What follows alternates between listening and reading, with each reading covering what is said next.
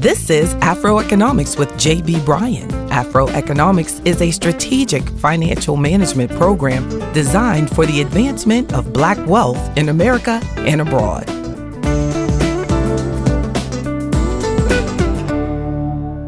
Black grandparents are spending a lot of money on their grandbabies. I remember my grandmother sending me that government cheese. Well, they're doing a lot more than that now. According to a study by AARP, 94% of grandparents provide some level of monetary support for their grandchildren. All in all, grandparents in America spend $179 billion per year on their grandbabies. Wow. That works out to about $2,500 per grandparent per year, more than $200 per month on average.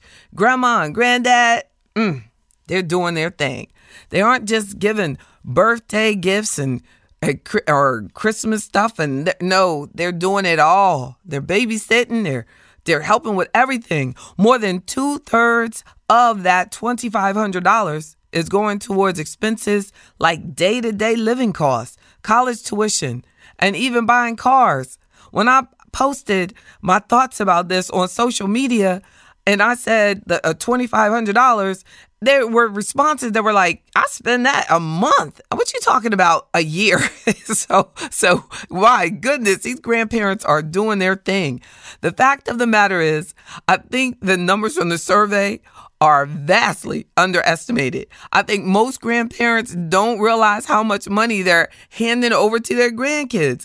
And get this, Black grandparents are more likely than their white counterparts to spend money on school costs. 65% of African American grandparents help to pay for education, compared to 53% of all grandparents in the study. Black grandparents are more likely than other groups to assist with everyday living expenses. And Black grandparents admit to spoiling their grandchildren more than other groups. 52% admit to spoiling, and that's compared to 30% of grandparents overall that say they spoil their grandkids. It all comes from a place of love. I get it. But it would be a wise decision to be careful in your giving. Think about it, grandparents. If you're in retirement or you're getting close to retirement, does it make sense to sacrifice $200 a month or more towards, especially if you're a spoiler? So if you're on a fixed income, that could be a lot of money. And let's say that you make $30,000 a year on your retirement pension, $2,500, that's more than 8% of your income is going to spending on your grandchildren.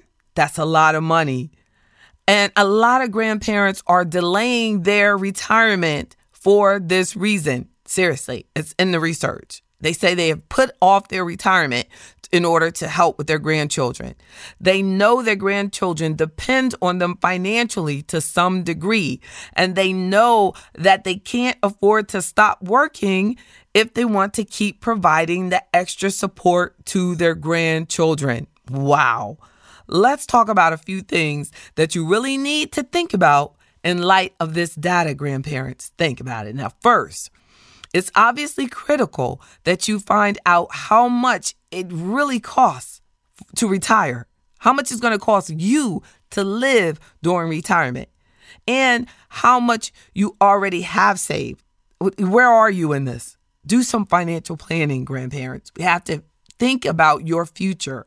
How long will the money that you've saved, how long will that last for you? Retirement can last a long time. People are living well into their 70s, 80s, 90s, and even longer. You don't want to run out of money because of these things that you're doing for the short-term enjoyment. So don't just guess. Let's do some real planning, get realistic numbers, and then make a plan, and let's reach those goals for your retirement. Secondly, keep in mind that there are other expenses that you haven't really thought about. As you get older, you are more likely to have some unexpected healthcare expenses. You may need help around the house with cleaning. You may need long-term care. So we have to factor all those things into your financial plan because you really don't want to be a burden to your children and your grandchildren. You don't want to be the burden. So you have to make sure that you are financially independent. So you've been giving them so much because you want to make sure that their burden is lighter for their parents. But as you get older, you're going to have more responsibilities for yourself, and you don't want to become a burden. So the third thing I want you to think about is make sure you have all of the right insurances in place. If you don't already have the proper life insurance policies in force, make sure you start looking at them.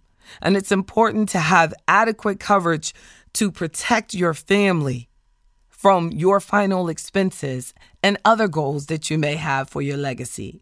So those are some things that need to be on your top of your financial priorities. You may be spending and spoiling with $300 that could be used for some good long-term financial planning. So finally, make sure that you're getting rid of debts. You may be using that $300 and it's not really needed, but you definitely need to pay off that credit card. And that you don't want that to fall as a burden for anyone else. We know that you love them. I know you love them. You know it. But it's more satisfying than spoiling them. What's more satisfying than spoiling them? What? Making sure that you can take care of yourself. So you have to take care of your own responsibilities first. You have these unexpected expenses that you need to make sure that you have an emergency fund to take care of. You have to make sure that you're prepared. One more thing. Please don't allow Social Security to give you a false sense of security. You have to have savings and investments to supplement the Social Security income. In Afroeconomics, I stress self-reliance and financial independence is the second principle. So it's up to you to prepare for your golden years so that they're really golden, right? I'm here for you. I'm JB Bryan, and that's Afroeconomics. #Afroeconomics.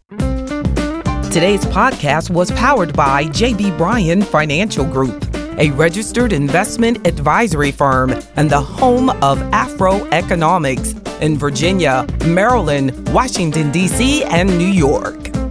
Don't forget to subscribe to Afroeconomics with JB Bryan on iTunes, Google Play, SoundCloud, Stitcher, and any other podcast directory. If you like what you hear, leave me a 5-star review. I'm JB Bryan, and that's Afroeconomics at AURN.com.